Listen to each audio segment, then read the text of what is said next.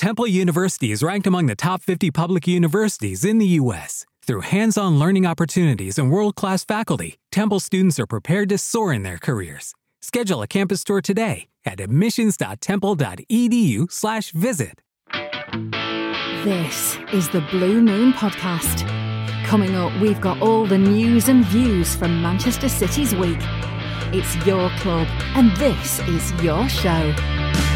You probably couldn't ask for a better pair of performances to come off the back of the international break, could you? City utterly dominant in a comfortable win over Everton, and then they go and win what was supposed to be a tough Champions League group by coming from behind to take 3 points against PSG.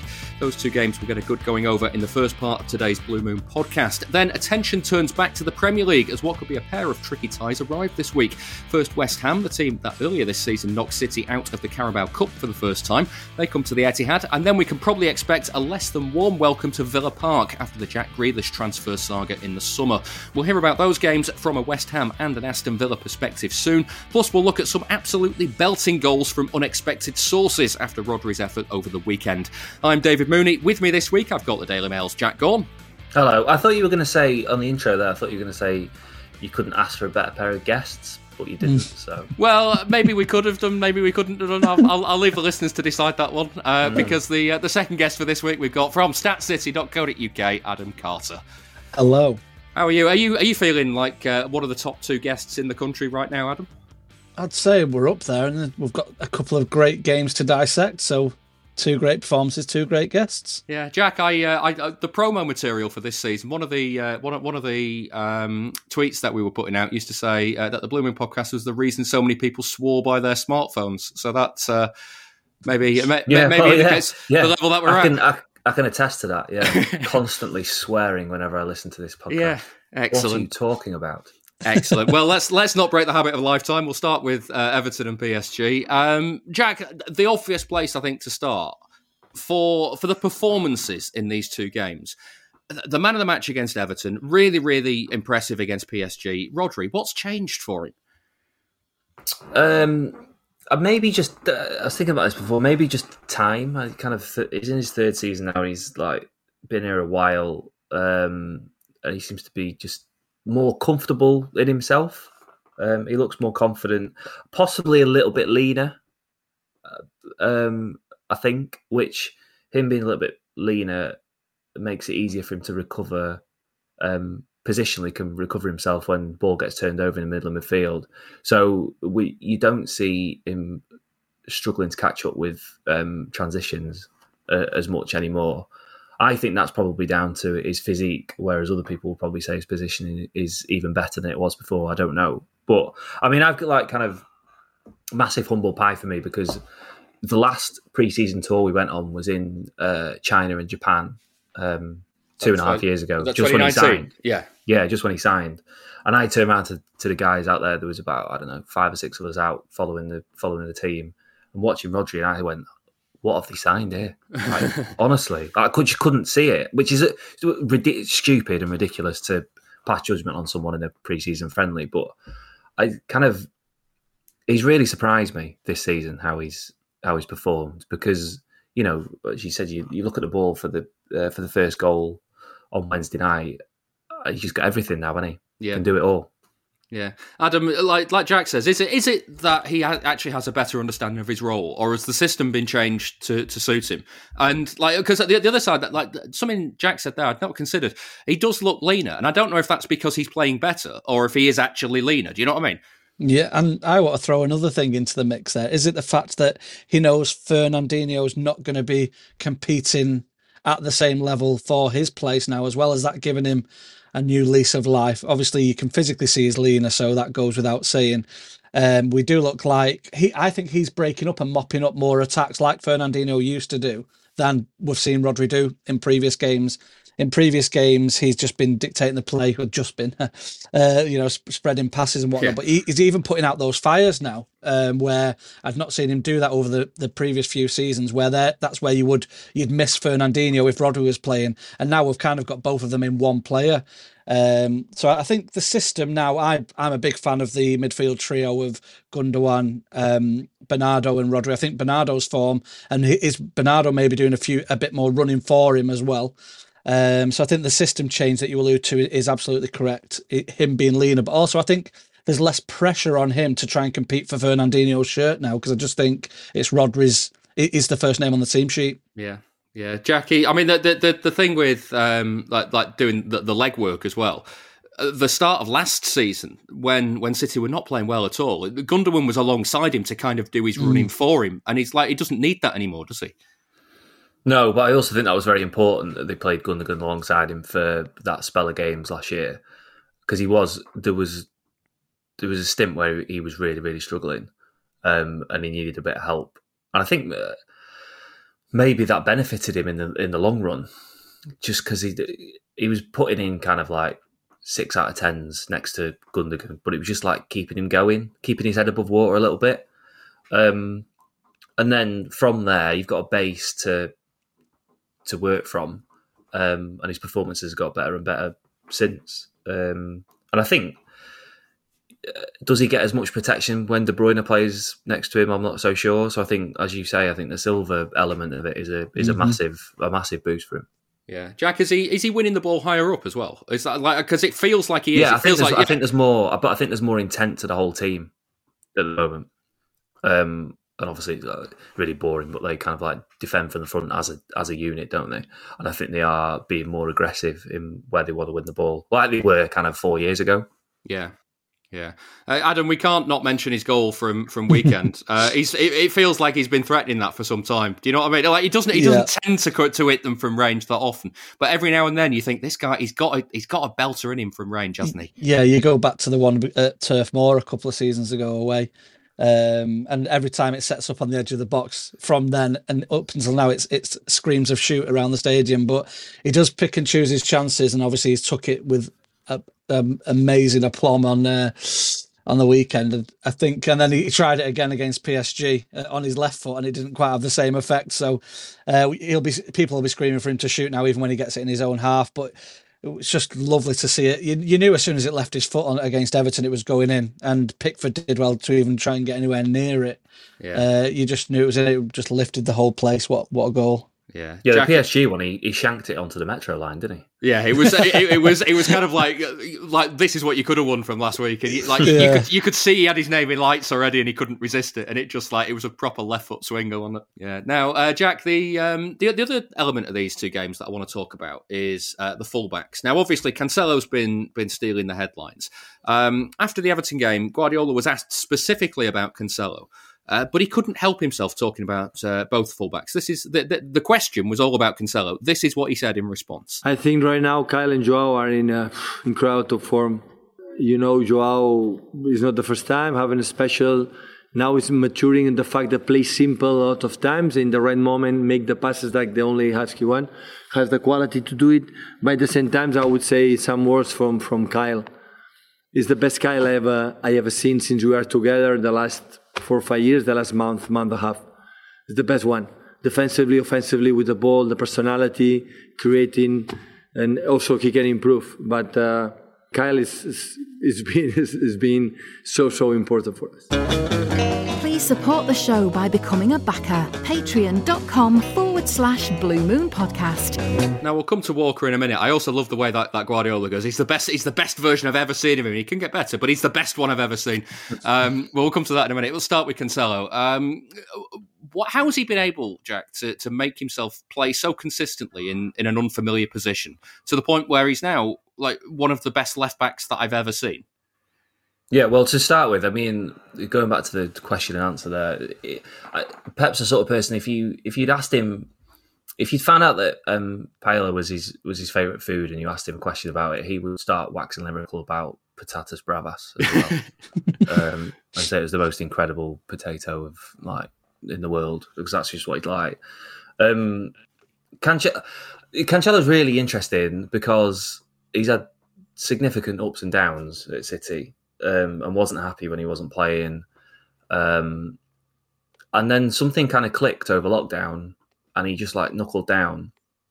And I mean, the way he's playing at the moment, it's just, you don't know what he is. I mean, I remember doing the West Brom game in January away. I think they won 5-0. and he was basically playing as a fullback and a number 10 simultaneously. It was the most astonishing performance of any player I've seen in a long, long time, and I think they might move him into midfield more permanently next season because they are going to sign a left back next summer. Yeah, they're already drawing up plans on who they want to get. And as you say, as Walker's so consistently good as well, I just wonder whether Cancelo will be that sort of person or that sort of player that they can move in to a midfield three in a similar way that Zinchenko played last night, and get him higher up the pitch more often, because his range of passing is probably only De Bruyne has a range of passing anywhere close to Cancelo's. Yeah. That's the interesting thing as well, Adam, because I was going to ask, my next question was actually going to be, is he as much of a playmaker as the forward players? And the way Jack spoke then, I was actually, in my head, when I saw the lineup for Wednesday's game, I thought it might have been that Zinchenko was at left back and Cancelo was further forward. Yeah, that was my initial thought as well when I saw it. It just reminds me of Gareth Bale started as a left back and is now one of the best front three players, or has been one of the best front three players in the world. So I think Cancelo can deliver further forward. Is the best wing back creator we've had since Alano was stuck there for a game at home against West Brom. So he's got all the attributes to, and I actually think against Everton and PSG, he did his defensive stuff right as well. So he's contributing at both ends of the pitch. It's not just a case of we stick him in left back because we've had left back injuries and we hope he'll do something going forward. You know, he does do both disciplines of the game well. I think he's always got a yellow card in him, so having him further up the pitch is probably preferable because he's not the last line of defence. And that's why I thought last night it'd be Zinchenko tucked in behind and he would do the role that it turned out Zinchenko was doing. But he's certainly one of our most creative players, if not, certainly in the absence of KDB, Foden and Grealish, probably one of our most creative player. And it's just exciting to see it from a different position on the pitch. And he's now, you referred to him as being one of the best left backs you've seen right recent times. And I agree. He's got the status now where he can afford to drop some mistakes and not get crucified by the fans for it. I don't think he had a particularly good game against Palace a couple of weeks back, yet the people who sit around me would have caned anyone else for that type of performance. But he's now getting brownie points with the fans because we know what he's got in the locker, and he's now actually changing matches. I think in the week before last, before the international break, he had 5 assists in the 3 games in the week. So he's now delivering. So you're able to, if he does drop a little mistake here and there, he's now got money in the bank. You mentioned the assists as well, Adam. He loves the outside of his foot anyway, but that assist against Everton was insane. He almost did it again against PSG.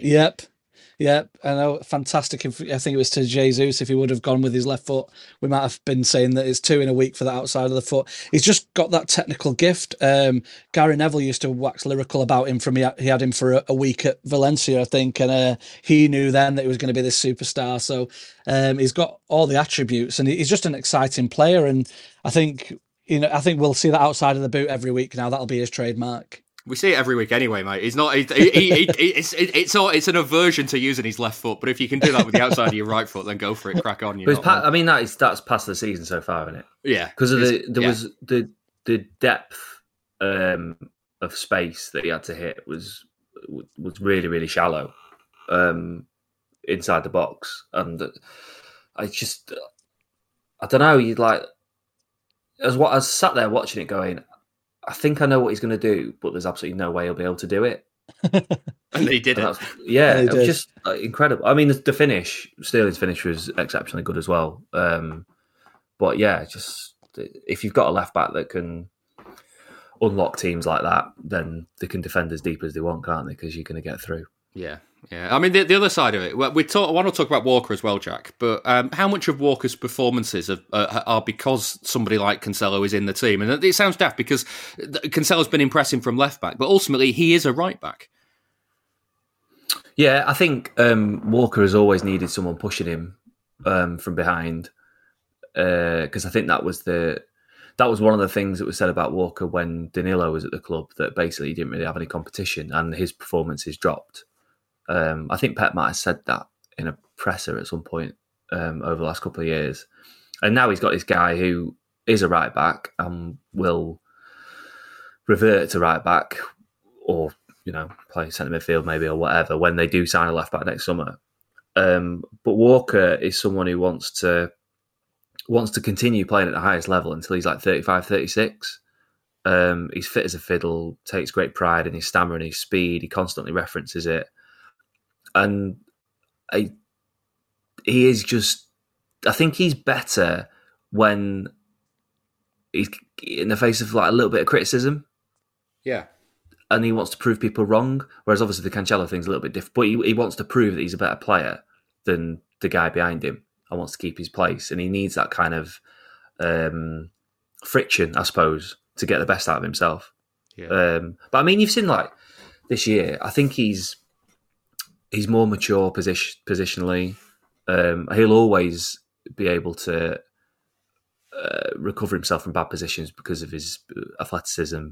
But he just looks a more rounded right back at the moment, and equally is offering more going forward than he has done in the last couple of years as well.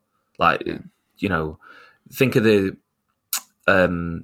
Sterling chance at the weekend that he missed.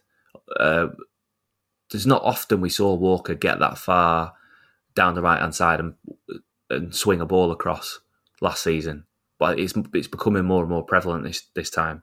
It's just an additional weapon that they've got. He was involved in the equaliser as well against PSG. I think he didn't get the assist because I think it flicked off Jesus in the middle, but he got the ball back exactly across. It's the same move. Yeah. Adam, the Guardiola, we heard him say there that this is the best Kyle he's worked with. Do you agree with him? Is Walker in his best form for City at the moment?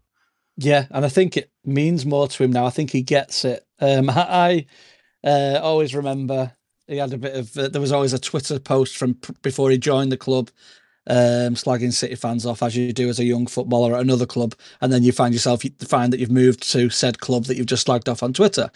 So he had a bit of making up to do there, and I think he gets it now. I know it's trivial stuff that he's not even probably in charge of, but his Instagram post saying how much the fans helped last night, and there's so much desire on show from Kyle Walker now. I think he loves a foot race, so if he's playing against anyone of Mbappe's ilk, he's determined to win that. I was going to say, Mbappe must hate playing against him as well. Exactly. Is that 3 times now he's just had him in the pocket? Yeah, exactly like Jack says there, when he's got a point to prove, he's going to do it. And anyone who tries to enter a foot race with him is going to come out 9 times out of 10 as the winner. So when you're pocketing something like someone like Mbappe, that's not easy to do. Yes, he looked a bit lazy last night for PSG, but overall, the calibre of player that Walker's shutting out week in, week out now, I think he deserves more plaudits than he's getting. I think this is probably the fact that you focused on him now, and Guardiola's getting asked those questions now. The screw's probably starting to turn. I mean, he's won his England place back as well. We can't forget that he was out of the England setup for a time as well during that lull. So he's absolutely bounced back and is top notch now. Definitely the best Walker we've had at the club. The question, though, Jack, should he be over free kicks as much as he is? He took one at Anfield for some unknown reason, and then against Everton, I thought he was going to have a go, and Mahrez hit it instead, but he was over it and ready to take it. Why is he there? Don't know. Phil Foden should be the free kick taker.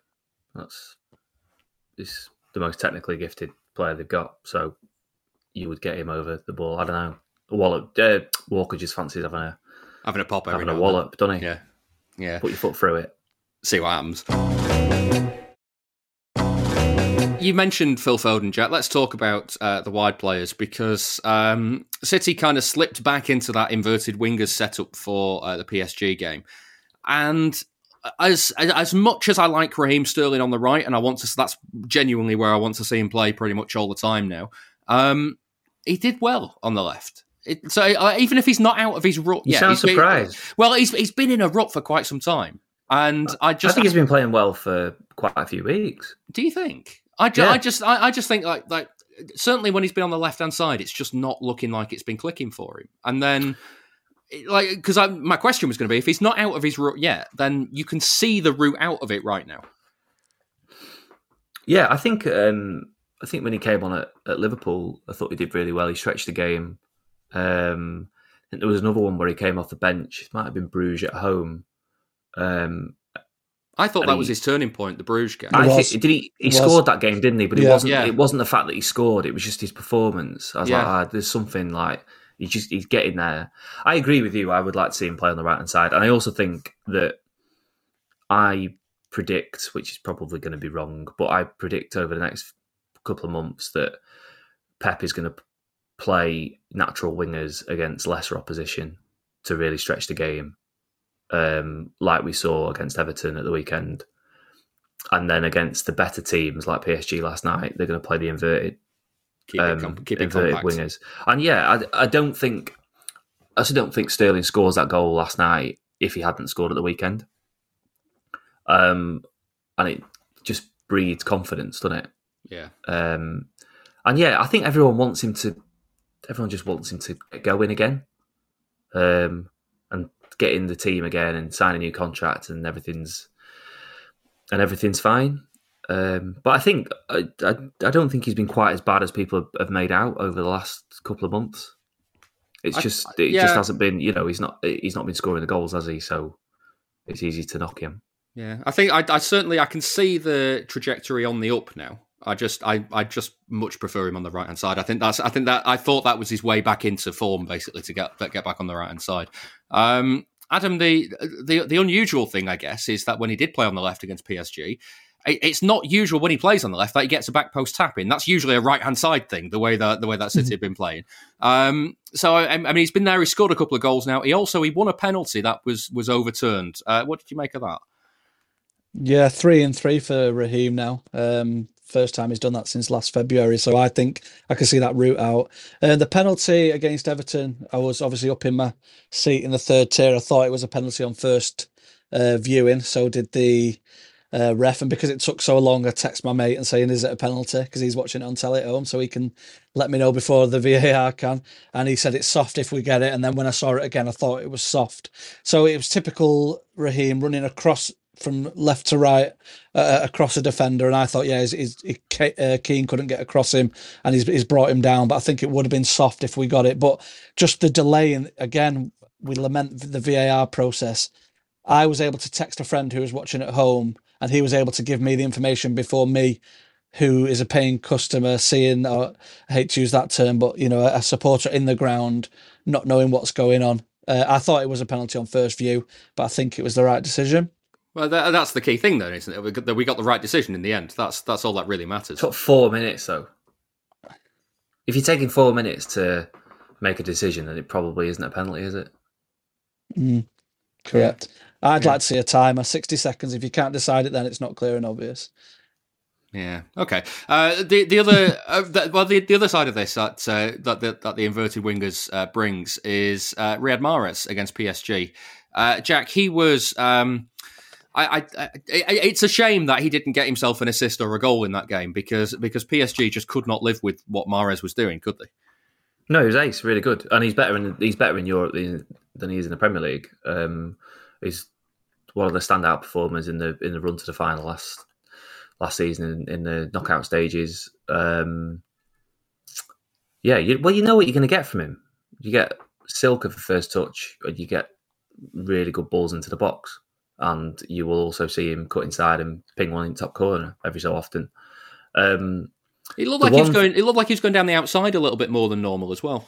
Yeah, kind of changing it up a little bit more. I think the one thing you're not going to get from him in comparison to the others is the work rate, and it doesn't take a genius to work out. You only have to look at Guardiola when Mahrez is on his side on that touchline. He's constantly telling him what to do and constantly screaming at him to press and run and track back and whatever. He needs to be coached through the game, which is why when it comes to them having to play their first 11 in the biggest games, I don't think Mahrez will be in it. Yeah. Do you think? Well, I was going to say, Adam, do you think with the fixtures that are coming up and the fact that we're now into the winter slog and a couple of injuries here and there, we'll see a lot more of Mahrez in the domestic games as well?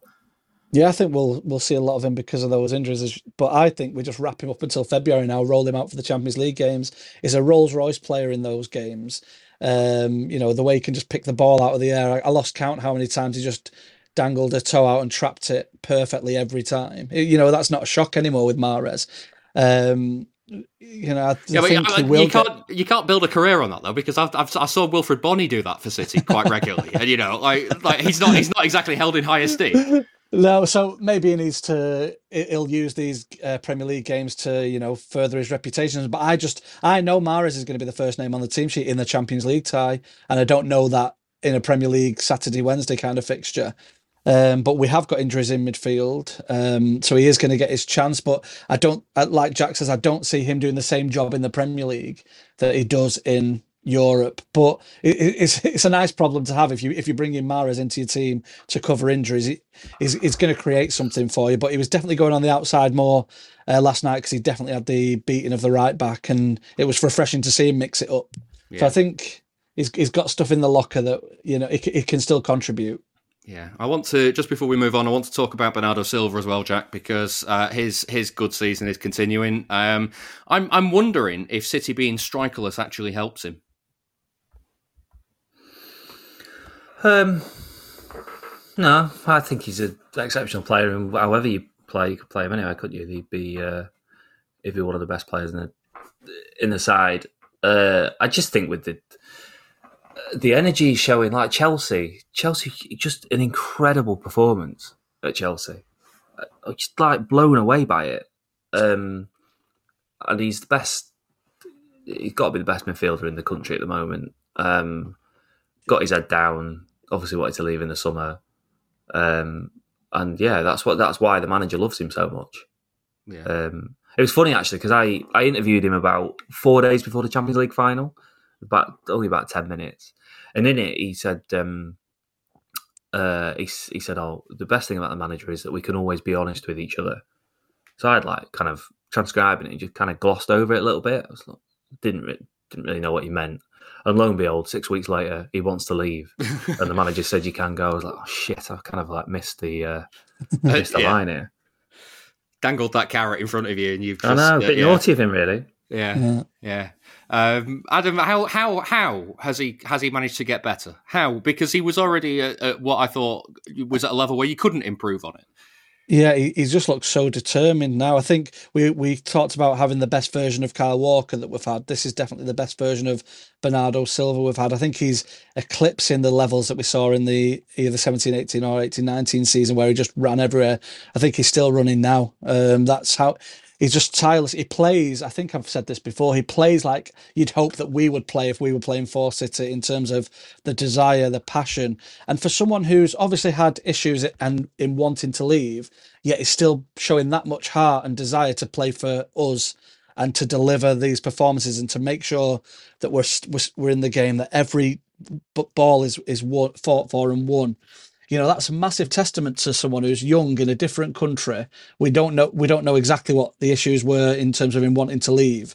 I'm just a question for Jack, I suppose, from my point of view around Bernardo. Do we think that these performances are enough to put paper over the cracks that were there, or is it still a case of he'll be gone at the end of this season? Because the club obviously had an agreement to let him go with him. I think you're gonna have I think they'd have the same. I think they'd have the same problem next summer as they had last summer. Is that they devalue him as a Well, he's an exceptionally valuable player, isn't he? His value's only gone up, hasn't it? This exactly. Well. And how much is a midfielder like that worth to some of the best teams in the world? It's like a lot of money. And also, he is happier than he was.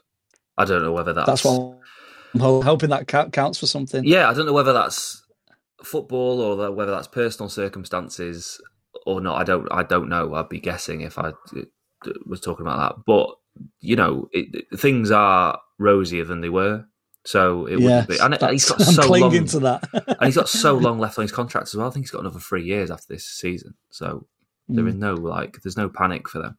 Yeah. Final point for the first part of the show, Jack. What did you make of Cole Palmer against Everton? Young player thrown in. It's a little bit of an unusual move from Guardiola. That. Yeah, really good. I think there was a few people that said that he was a bit below par, which I thought was quite unfair. He played as a false. Obviously, played as a false nine at West Ham in the cup, didn't he? And did play as a false nine in the under-18s a little bit, as they were trying him out in different positions. But it is a relatively unfamiliar area for him. And when you watch the highlight, I like watching the game live. I was like, he is impacting this game. He's involved. And then you watch the highlights after, and he's like involved. He's there every single move. He plays his part. And there were two passes which justified his inclusion for me. The first one was the ball which split the Everton back line for Bernardo just before Gundogan hit the bar with his header. So it was a brilliant pass. And then there was a second one where, again, he split the defence and set Walker across, and then Walker plays a ball over to Sterling, and Sterling misses. Now, if those goals go in, everybody turns around and goes, oh my God, Cole Palmer. Yeah. What a performance. But because they didn't result in goals, some people turn around and go, oh, well, I'm not really sure how much he did and whatever. But he just looks at home, and like he's 19 years old and he looks at home in the best, arguably the best team in Europe with such high technical players. And it's just a really, really promising. It's a really promising start for him. Yeah, because they've known for about 18 months that he was going to make it, and now he's just proven that he could do it, which is fantastic.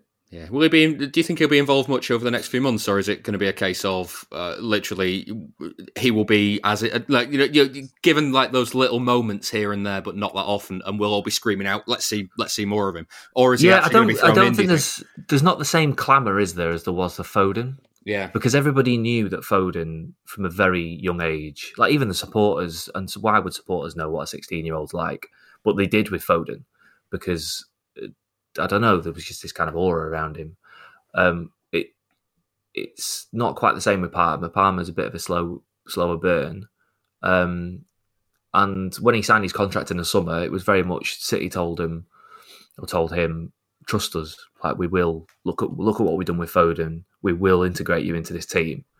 And Palmer's put his trust in them, and he's getting probably getting enough minutes to justify the decision not to send him out on loan, because every team in the Championship wanted him, and I would have thought that a few in the lower down in the Premier League were looking at him on loan in the summer as well. And there are a few games that you can look at in the next few weeks, like Leipzig away. Now they've topped the group. You would have thought he'd start in that, and then this conversation doesn't account for injuries and suspensions, and he's not done anything wrong when he's played. So I don't see any reason why he wouldn't start a few more games over the next couple of months. Yeah. Adam, you know that I love a good stat and a squad number stat at that. Cole Palmer off for James McAtee. Squad number 80 off for 87 is the highest ever Premier League change, and it has to be because Cole Palmer was the previous record shirt number before McAtee came on. So it's a huge one for the good squad number geeks out there. What did you think of McAtee when he came on? Yeah, he's just David Silva incarnated, isn't he? It's nice to when you're pulling out high shirt number stats like that, you know that your youth team players or your academy players are getting a run out. Yeah, and it's just nice to see. I'm a big advocate of giving youth a chance, and Pep has his critics, but he's also handled Foden perfectly, so he knows what he's doing with these young lads. And the fact that we have got that conveyor belt over at the academy that just is now seemingly churning out these players who are ready for the first team in terms of how we play. And Pep knows he can trust them. It's just superb, and long may it continue, really. Yeah, Jack, there's been talk of McAtee having not signed a contract and not sure where that's going. A bit of first team action is not going to hinder that, is it? No, it's a play. I would assume that it's a play to get him to sign his contract and say this is where we see you and this is what we can do with you. But on the flip side, if they were to sell him, they'd end up getting 15 million quid for him, which the academy would turn around and go, "We've done a really good job." That it's a success story. There would be a big sell-on clause and whatever. It did. Just briefly, the academy's in a really interesting moment at the moment, because you're seeing what Chelsea have done over the last 5 years and the amount of academy products that are now playing for them. City are probably 4 or 5 years behind where Chelsea are, and it'll be very interesting to see what Manchester City look like in a few years' time and how many of them break through. Because, as Adam said, they are producing these players that are capable of stepping into the first team and not looking out of place at all. And as Gary Neville said at the weekend on commentary, I think he said they're all clones. They're all clones. Yeah. And look at McAtee. I'm not comparing him to anyone at all, but McAtee carries a far greater goal threat than David Silva. Yeah. Nice. Right. Well, it's back to Premier League action this weekend, and there's a bit of a score to settle with West Ham after they became the first team to knock City out the Carabao Cup earlier in the season. I've been speaking to James Jones from the We Are West Ham podcast to find out more about how the Hammers are doing this year. I mean, we could probably do a full podcast on just how amazed we are at the start we've had this season. I think after last season's success, and that came out of the blue a little bit, I think a lot of fans were quite not so much apprehensive, but a little bit reserved about what to expect this season. We weren't expecting a great deal. We knew the team and the club needed to push on a little bit, but we weren't expecting a repeat of what we saw last year. But so far, it's exactly what we're seeing. And so the start of the season has been nothing short of incredible, really, from a West Ham fan's point of view. Just didn't see it coming. Well, I mean, why is that? Because, I mean, last season, you played really well last season. I remember the two games against City were pretty tough in both the home and away game. So why was the expectations quite dampened this season? I think when you look at the summer business, we knew we had an extra 6 games to contend with the Europa League minimum. We didn't buy a striker in the summer. We left all of our business really to the last 7 to 10 days. We couldn't bring Lingard back, who was so crucial to the success that we had last year. And I think as a result of all of that, the fans were a little bit apprehensive as to whether such a small or thin squad could replicate what was achieved last season in the early parts of the campaign. But David Moyes he's rotated really well. He's utilised the squad really well. I think there's only one or two players in the squad that haven't played more than 5 games. I think he's rotated really well. We've been lucky with injuries so far. We've just lost Ogbonna to an ACL for the rest of the season. But other than that, we've been quite lucky with injuries. But I think that's really the crux of it, is that we were apprehensive because we've never been in this position before, not in the Premier League era at least. And as a result of it all coming out the blue last year, we were kind of like, well, let's just keep our feet on the ground and just see what happens. But It's been pleasantly surprising up to this point. Yeah, I mean, also we can't not talk about the League Cup meeting earlier in the season because I mean that was one. I know a lot of City fans going into that where there was kind of like two feelings. The first one is, well, we always beat West Ham, but the second one is like this is the sort of game where City could slip up, and they did. Well, how typical was that performance of how West Ham have been playing this season? I think it was very typical. Our tactics from last season haven't changed. We're still very difficult to beat, as you found out. I don't think it was very surprising. I think on the day it was perhaps a little bit surprising when you look at the team that we put out. It was Moyes rested quite a few players. The likes of Yarmolenko, who's probably our would be a bit harsh to say, but probably our worst performer this season. He starts, and you look at it and go, well, as soon as the team came out, I thought, well, we're going to lose this, and it probably won't be the worst thing in the world if you go out to Man City, who may as well rebrand the Carabao Cup to the Man City Cup. But yeah, I think it wasn't so much surprising if you take the grand scheme of things in terms of the season that we're having. But it just showed that we're a very difficult team to beat under David Moyes, regardless of the team that he puts out on the day. Yeah, I mean, you said there that it's possibly harsh to say that Yarmolenko's been the worst player of the season. Who will cause City damage this weekend? Well, I think Antonio is the obvious one. He had a really good international break. He was a little bit tired last week in the defeat to Wolves. You could tell, but he had travelled quite a lot of miles. I think David Sullivan put on a private jet to get him back from Jamaica in time for the Wolves game, which would have taken a little bit out of him. But he's the obvious one. He'll cause anyone problems, any defenders problems. But the problem is that because he's relied upon to play so many games, he does get tired very quickly. But other than that, the key one for me is Jarrod Bowen. I think he's almost been the unsung hero for West Ham this season, and probably last as well. Took him a little bit of time to get going this year in terms of his numbers, but over the last month, 6 weeks, He's beginning to get in the score sheet a lot more. He's beginning to rack up a few more assists. And he just doesn't stop running. He'll chase balls down. He'll press really well. But when he's on the ball, he'll take players on. His movement's great on and off the ball. And I think if there's one player to look out for this weekend, then it would definitely be Jarrod Bowen for me. Yeah, I mean, the other side of things, you mentioned the Europa League. Obviously, we're talking on Wednesday at the moment, so it's before you've played in the Europa League this week. How have West Ham been doing after the Europa League games? Surprisingly, we've done pretty well. I think we'd lost the first couple. We lost to United, which was unlucky, obviously in the last minute, and then we had the whole Mark Noble coming off the bench to take the 93rd minute penalty and missing. And then we lost to Brentford. But since then, we've beaten Spurs and we've beaten Liverpool after Europa League games. So I think David Moyes has got the squad quite used to that kind of schedule.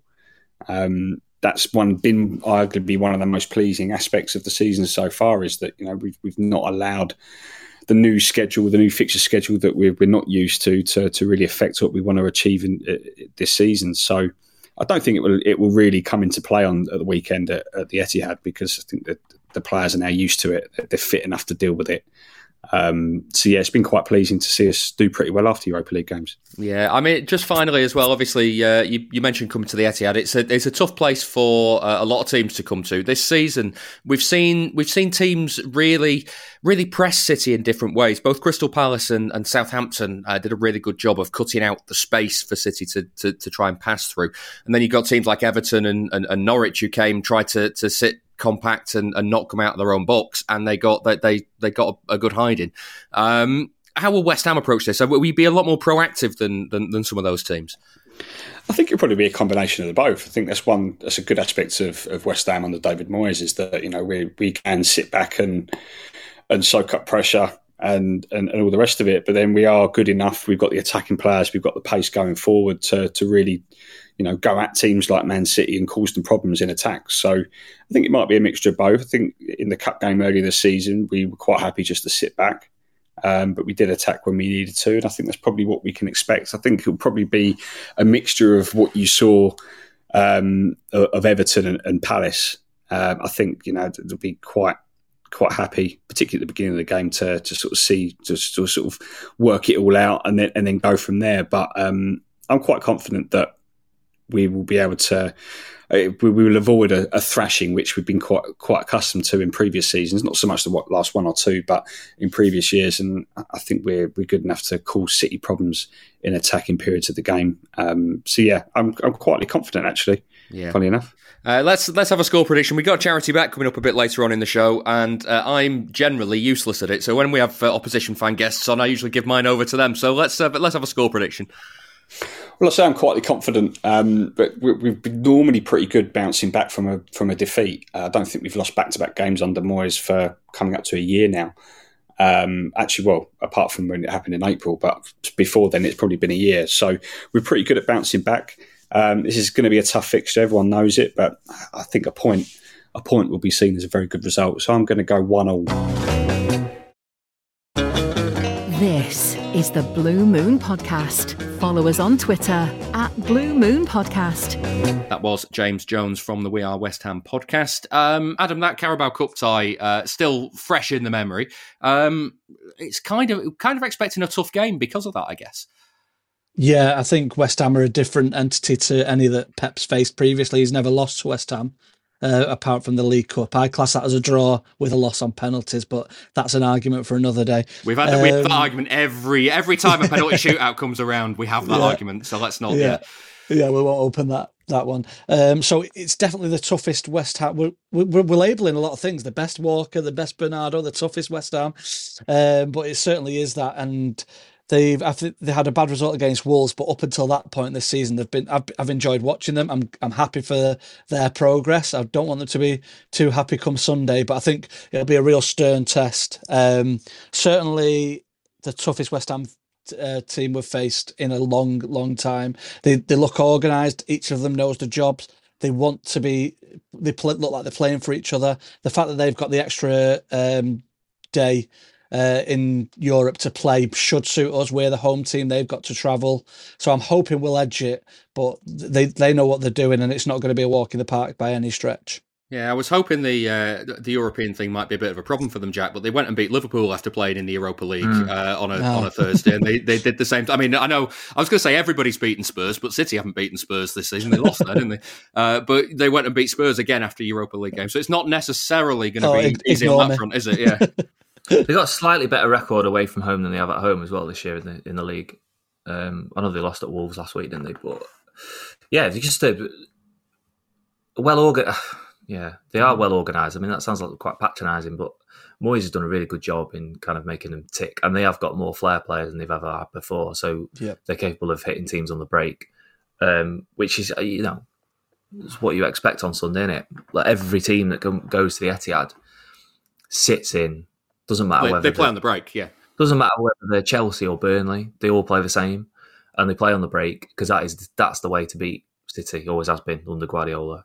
And will continue to be the way to beat them. Should City have any concerns about home form, Jack? Given that the loss to Spurs was the first day of the season. It's like mitigating circumstances. Both teams really, really tired after the Euros, all that sort of stuff playing into it. But at home, Southampton have come and really neutralised City. Palace came and neutralised City. Everton was a good response, but it's still that they've struggled a little bit in those games against teams of that ilk. Yeah, I think there's been a pattern over the last couple of years, though, in that they have struggled at home early doors in the season, and then have kind of got out of the funk. And like I say this at the weekend, winter's coming, and when winter arrives, City go on massive runs and take divisions away, take league titles away from everybody because they just go and pulverise everyone in front of them. The Palace game, I did wonder with the Palace game whether Guardiola will, at the end of the season, might look back on the Palace game and see it as very similar to Spurs away last year, where it felt like, God, no one really knows where they're going. It's a bit flat. I mean, Palace completely deserved that victory the other week. Yeah. But after Spurs last season, they went, all right, they didn't play well for another kind of month or so, but they were picking up points and were unbeaten. And then they just clicked into gear. And I just wonder whether that Palace game will have a similar impact this time. And it's difficult to put your finger on why that is. But history suggests that they're probably ready to go on a bit of a run now. Because the performances they're getting better and better each week, aren't they? I mean, like Everton was better than the week before, or the game before. And PSG was better than Everton. Yeah. So it's going in that direction. Yeah. The other side of things, Adam, James thinks that West Ham will play deep but be a little bit more proactive than Everton were. That I guess is one of the big problems that City faces when teams kind of defend intelligently instead of trying to sit in and pack the box. When they do that thing where they cut off the passing lanes for Rodri and where they stop the centre backs getting the ball out quite as easily, and if West Ham could do that, I guess that's the way into causing City problems. Yeah, if you nullify those streams, like you mentioned, if Rodri isn't able to dictate the play, I think most of our certainly the Everton game at home was our best home performance this season, and that was no coincidence that was when Rodri was sat in the middle, able to spray the passes and dictate the tempo of the game. So if they get amongst us higher up the pitch, we might.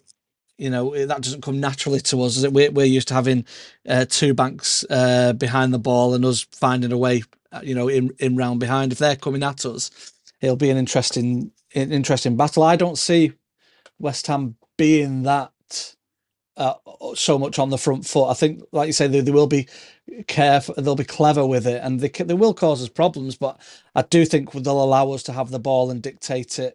Which sounds daft, but sometimes we don't let teams choose how they're going to play against us. We just take it away from them. But I think certainly, the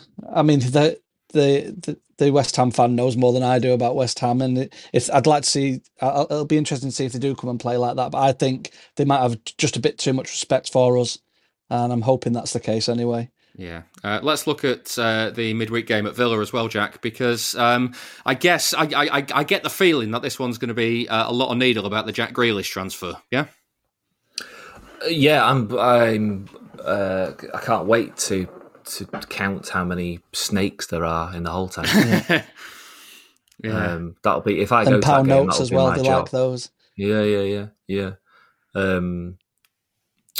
Yeah, and then they went and pinched Emi Buendia from a smaller club. But anyway, yeah, it's it'd be interesting to see whether he plays, because at the moment, would you pick him in the 11? Has he trained?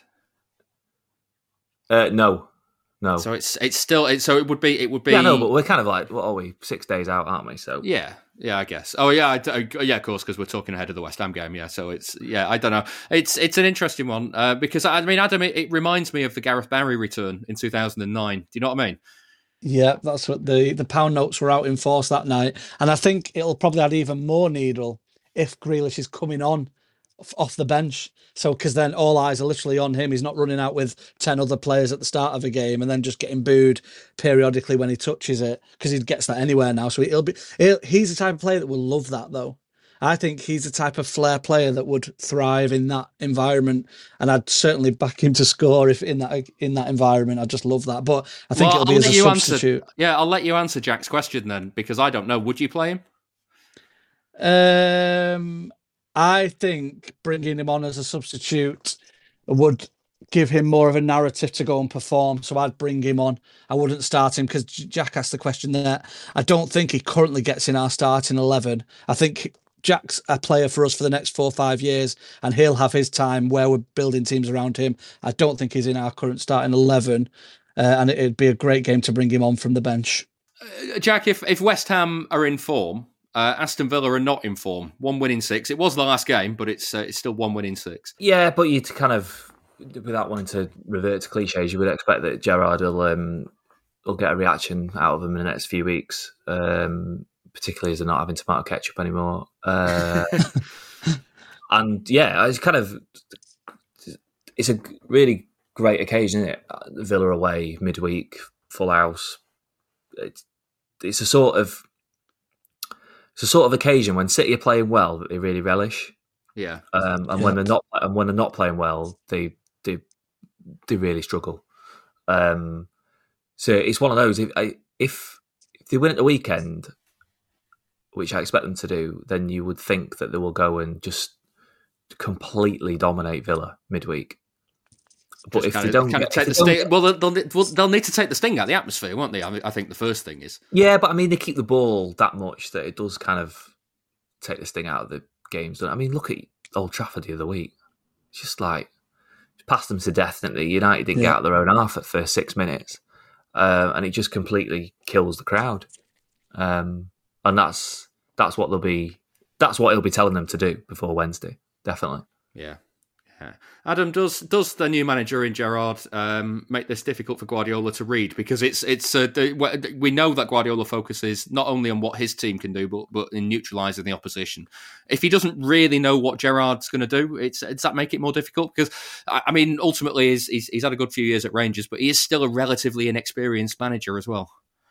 Yeah, there's not much to go at in terms of homework of your opposition when he's only had one game. And I think new manager bounce is a thing. I think they'll be giddy. Gerrard would love to get an early scalp, in terms of getting one over on Pep so early, so he'll be up for it.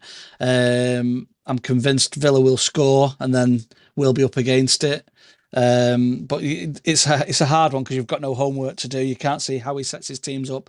You've got one game to go from, and they'll be up for it. Home game midweek. It's got it's got a nice recipe for quite an interesting fixture, I think. And Pep will probably want to put Gerrard in his place as well. You've got two big names there, regardless of management experience, and Gerrard will love locking horns with Guardiola. So, but I think we'll be all right. But it'll certainly be a giddy one for them. Well, let's get an Aston Villa perspective on the coming midweek match. I've also been speaking this week to Frankie Maguire from the All Villa No Filler podcast to find out what life is like in the post-Dean Smith era. It's been a very emotional few months, to be honest. Losing our captain, boyhood fan, and then our manager, another boyhood fan. So dealing with that in the last couple of weeks has not been the easiest. I think a lot of us wanted to see Dean Smith given maybe a game one game more, despite the fact we'd lost 5 in a row, which in the Premier League, as you know, usually means you're not going to be in a job for long.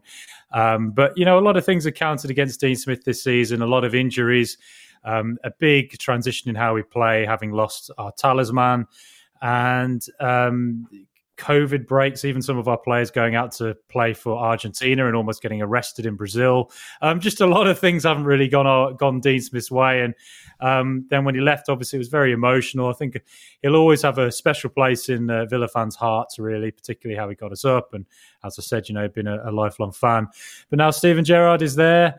I think there was at first... I don't think it was overwhelming excitement at the thought of him coming in from most of us. But, the way he's spoken in interviews, having heard from a lot of Rangers fans as well, I interviewed one on my podcast, the excitement level has grown somewhat, and that's just been extended by a really good performance in his first game against Brighton when we finally ended our losing streak and won 2-0. So a little bit more excitement than there was, I would say. Yeah, how has he started? I mean, obviously it's easy to look at the fixtures and go, well, he's won his first game, that's a good start. Did he change much in terms of the way that Villa were playing?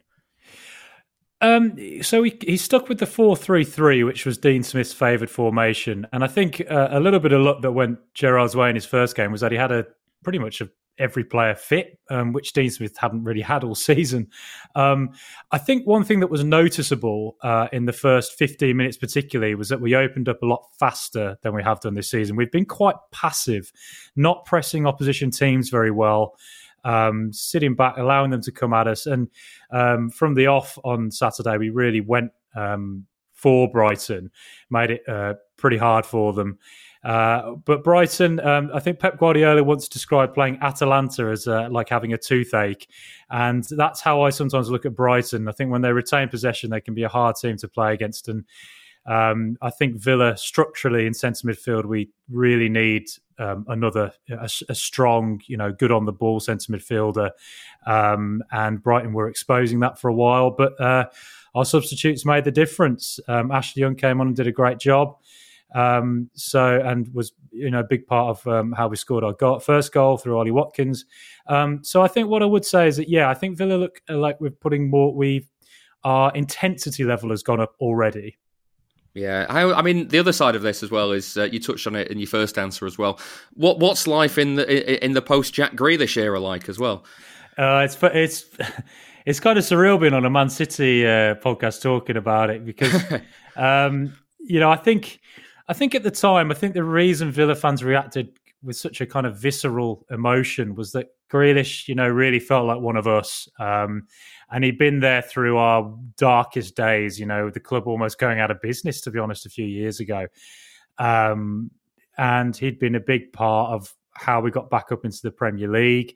That fantastic moment against Birmingham City where he scored the winner, having been punched by one of their fans. And I think we all knew what a special talent he was. And for many years, it felt like he was overlooked or even just called overrated. So I think we always had a very special connection with him. And he was obviously, to have a player of his just incredible ability and talent. It was special. So to lose him, it's really has affected the team early on, particularly our left back Matt Targett, who had a really good relationship with him down the left. Targett had a great season last year, and the opening to the season hasn't been great for him, though he played well against Brighton. And I think that's partly due to Jack Grealish going. And I'd also say potentially Ollie Watkins. I think Watkins is a really excellent striker. I really do rate Watkins very highly. But even he, I think, the chance creation, he wasn't quite there without Grealish. So it's definitely been a transitional time for Villa. And it'll be interesting to see if Grealish does play on Tuesday night, kind of what the reaction will be. I was going to say, what sort of reception can he expect? Is it because obviously he was there for so long, and it feels like from looking from the outside in that he left on as good a terms as you might be able to. Yeah, I think that was my view. I mean, I'm probably not in the majority here, but I kind of felt, well, I'm absolutely devastated he left, and it felt really.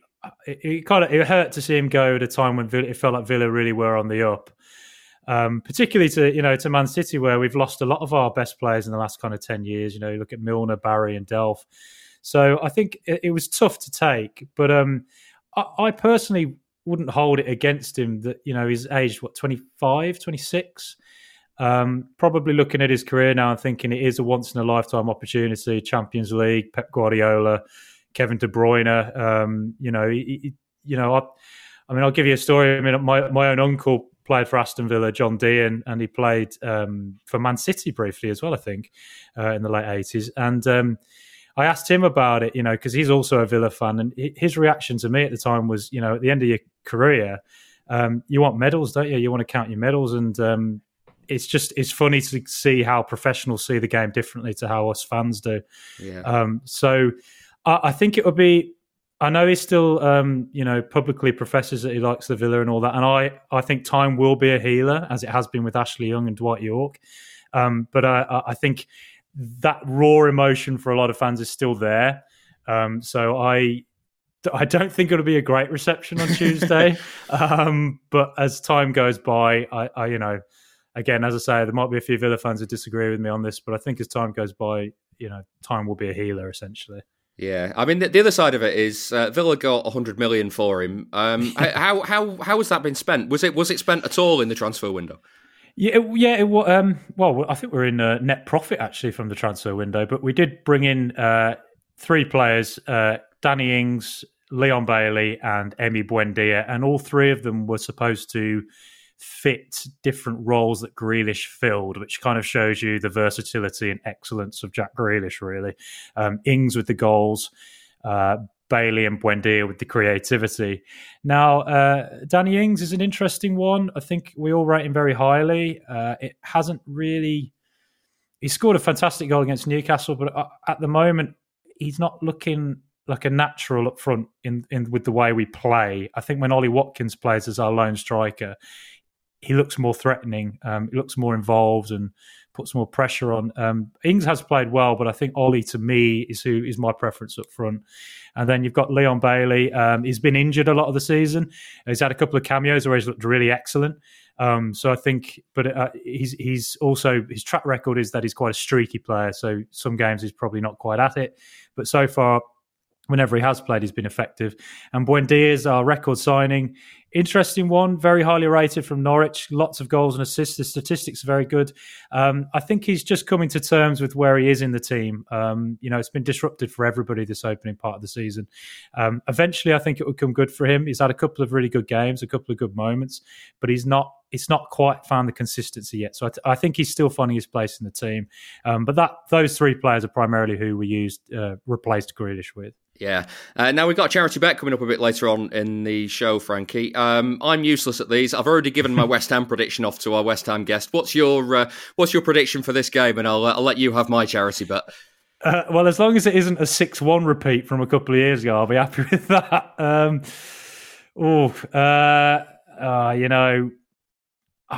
I'm going to say we ride on the Steven Gerrard wave and manage to grab a 2-2 draw. That's my ultra-optimistic view on it.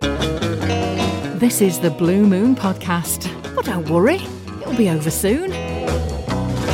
That was Frankie Maguire from the All Villa No Filler podcast. Time to get the predictions in for the charity bet. We've had wins on each of the last 3 matches on the charity bet, so no pressure, gentlemen. William Hill has given each of the panel a £10 correct score single on City's games. The money is going to the Man City Fans Food Bank Support Group. They're collecting donations of both food and money for the Trussell Trust. They help people living in food poverty. Gaz correctly predicted the Everton game. Kieran Murray then got the PSG score right, and it's taken us to £750 for the season so far. We heard from James that he thinks it will be a 1-1 draw at the Etihad for West Ham. That's 10-1 and £100. Adam, what's your score for this one? For West Ham, I'm going 2-0 City. 2-0 City is 13-2 and £65 if you're right. Jack? 2-1 City.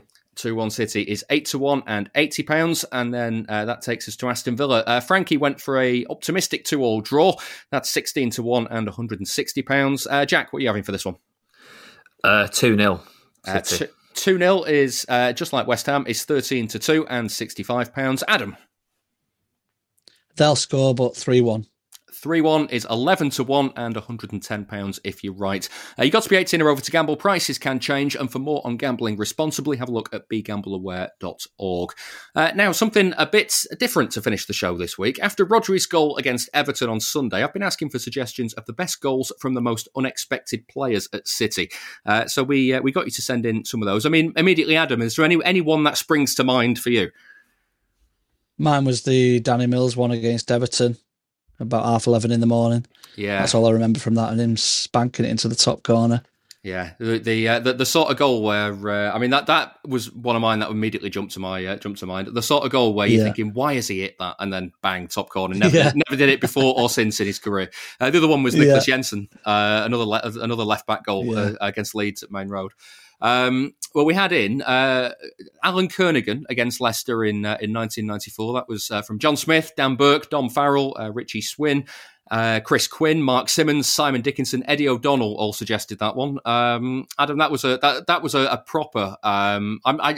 Did he meant it? Surely he meant it, did he?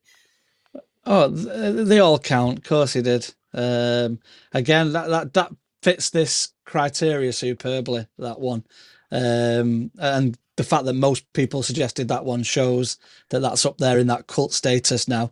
Yeah, I'm not sure, Jack, that this next one really, really counts. Michael Tarnat, the free kick at Blackburn, because he could hit him, couldn't he? He could hit him. We knew he. Like, he might have not done it for City, but he'd done it in his career before then. So, I mean, Kurt Simpson, Jordan Cunningham, Addy, Jonathan Hughes, Sean, Nathan Deans, Jonathan Morris, Matthew Jones, Jay Thomas, they all suggested that one. But I'm not sure. Maybe that's what Kyle Walker's aspiring to. Maybe. I don't know if he'll ever manage it. Terry Phelan against Spurs, 1993. Adam, that was from Richard Roach, David Lamb, Peter Thornton, Ali Fogg, all after that one. That one's ruined by the fact that it's a consolation goal. Yeah, I hate that. It seems. Oh, I'd say most of the best goals are consolation goals.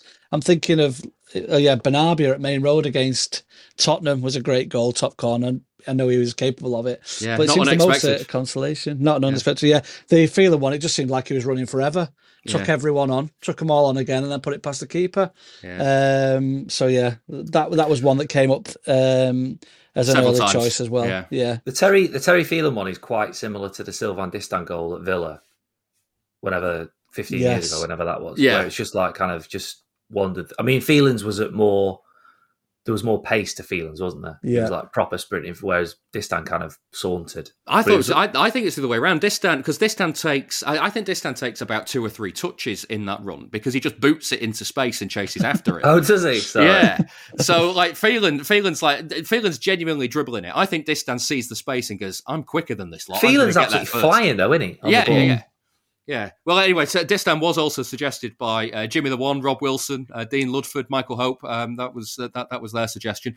Travioli, Sam Whiteman, and David Hartley suggested Danilo against Burnley in 2018. Jack, you might have been there for that. I can't remember. They all roll into one, mate. Maybe I was. I was definitely there for the Rodri one at Burnley that was mentioned earlier in the podcast, and I yelped when that went in. Amazing, which was quite embarrassing. Yeah. But the Danilo one, did they draw that game? Was that the game that they drew 1-1? Yeah. Was that the Sterling open goal game? Yes, yeah, and then he scored the. I think I was there. Yeah, he scored the week after. Yeah. That says a lot about me that I can remember being there for the Sterling open goal, but not the Danilo goal. Yeah. Gaz Brady and Nathan Allen, Adam, both suggested Fabian Delph against Crystal Palace in 2017. Yeah. Delph, not a regular scorer of belters, so I'm willing to. I can hear the argument for that. Yeah, I think he had it in the locker though because he scored at the other end as well around that time. But I remember the one. I think he scored against Stoke in the 7-2. But I might be making it up. But yeah, top corner, curled in. Right foot I'll let them have it. In adjudication panel, it's in. Yeah. Adam Keyworth and Ross Wood both suggested Trabelsi at Old Trafford in 2006. His only goal for City. I'm hearing that one, Adam. Yeah, that's allowed, of course. If it's your only goal and you've spanked it in the top bin at Old Trafford, you're allowed it. I'm happy with that. Yeah. How about Jed Brannan against Nottingham Forest? That was from William Mumford and Chris Slater. Yeah. Now, see, did Brannan got a few more as well, though? He did, but I this one. He wasn't a very a regular scorer. And as a little aside, when I was a child, I used to recreate this one with Subbuteo. So there you have it. Yeah, is it when the keeper came out and clattered him on the edge of the box? Yeah, and he but just then he's recovered it. and popped it over the top of him. Yeah, but it's a proper it's one of those where it gets 15 feet in the air and we don't know if it's on target or not, and it bounces and then bounces up into the roof of the net, and the away fans are behind the goal, and there's that kind of everyone's sucking the oxygen out of the stadium, going, "Is it in?" Yes, it's in. There we go. Yeah. Has it gone out of the shot on the screen as well? I don't know. So we'll have to get a thread of these after, so people can see them, so they know what we're talking about. Yeah. Yeah, Silvino at Scunthorpe, that was a belter. Sam Whiteman and Just Cameron both suggested that one. Jack, have you definitely allowed? Jack, have you many memories of Silvino as a player that could boot the ball in from range for any of his other clubs? Yeah, I think he did that. Did that a fair bit, didn't he? I actually watched that Scunthorpe goal earlier, and Silvino always seemed to do the same thing whenever he scored. He just stood there and walked back to left back. He was about 46 when he scored this one, though. Yeah, he was just he was great when he's Silvino. Love watching him. So is the criteria them as a City player scoring that goal, or them in their career scoring that goal? I just wanted unexpected great goals. Goals that you don't expect that player to score. So if they've done it previously in their career, I'm not sure it counts. All right, so Tarnat, for example, he was doing that on the continent. Yeah, that's why I'm not sure. I mean, Ian Brightwell against United in 1990, that was from John Smith and Justin Handby as well. That was the one, Adam, where he said in the press afterwards, "I just wellied it and it went in." Yeah. Yeah, I'm still thinking about Silvino, and now thinking that he was completely underrated because Roberto Carlos was about at the same time. Yeah. Although Silvino for City as well was also, we witnessed, was it Aaron Lennon rip him to shreds for Spurs, which was yes. Yeah, not one of the best ones to remember. Two more to finish. Niall AJT suggested Gerard Vikins against Leeds in 2000. Vikins, not a regular scorer, but not one that could generally hit them. This was a nice little volley from the edge of the box. And then Richard Burns suggested Andy Morrison at Oldham in 1998, which if you look it up on YouTube, it's a brilliant volley. But the commentary just does not match it, Adam. Because he says, first off, the commentator says City now looking for that 3-goal cushion, which I don't think is a thing, right?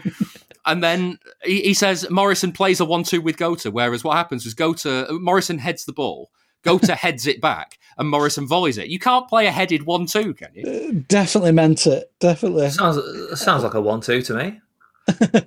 But can you play a strictly feet? Yeah, but a 1-2 is to get you out of a tight space. It's not just 2 headers in a row, is it? Surely. Have I walked in some sort of parallel universe where I'm talking to Adam Hurrey here, or what? I don't know. But I think it's probably smart that we leave it there. That's where we're going to finish it for this week's Blue Moon podcast. Thank you very much for listening, and thank you also to my guests, Adam Carter. Thank you. And Jack Gaughan. Thanks, mate. Cheers. If you've enjoyed the show, please go and give it a rating and a review in whatever podcast app you use. If you'd like to support the show, then you could become a Patreon backer. We do bonus episodes for backers. On Monday, we've got a brand new City Heaven, City Hell show. Me and Howard Hockin are joined by Leeds fan John McKenzie to reflect on 4 games between the two sides. Adam, you did one of these episodes that went live last Monday. It was about Spurs. It's good fun, isn't it? Yeah, it was a therapy session for me. We just alluded to that Silvino performance. I think after the many years, you exercised the demons with me, so it was great. Always worth a listen. Yeah, so go and have a look at that. If you want to, those shows are available every Monday for just £2 per month, and you can get them on your phone in your usual podcasts app as well. All the details are on patreon.com/Blue Moon Podcast. On top of all of that, you'll get this podcast every Thursday night or Friday morning without the adverts as well. So we'll be back with another show next week after the games against West Ham and Villa. I'll see you then.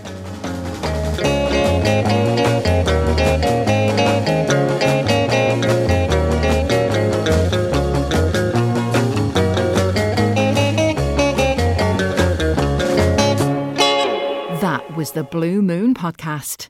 Please support the show. Patreon.com/Blue Moon Podcast.